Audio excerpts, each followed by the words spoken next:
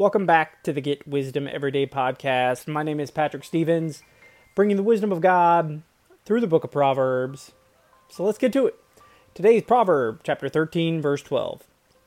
Hope deferred makes the heart sick, but a dream fulfilled is a tree of life. So as I reflect on this, if you've ever had a dream that has been unfulfilled for a while, you know how your heart feels when hope is deferred. It's really no fun. I've been there multiple times for multiple things in my life. Sometimes there were things in my control, and sometimes they were entirely out of my control. Either way, deferring hope over and over again can really be heartbreaking. For me, there were two things that I remember helping me through those hard times of having hope deferred. The first was giving over the fulfillment of my hopes to Jesus and really fully trusting in Him and His timing. The second thing was the pursuit of a new vision and dream.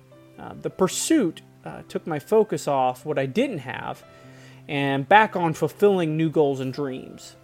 Each goal I accomplished took me closer to my vision and made me feel more and more like a tree of life and not like someone who has a broken heart. And so here's an action idea. If your heart is sick because your hopes have been deferred, it's time to give them over to Jesus and trust Him with all your heart.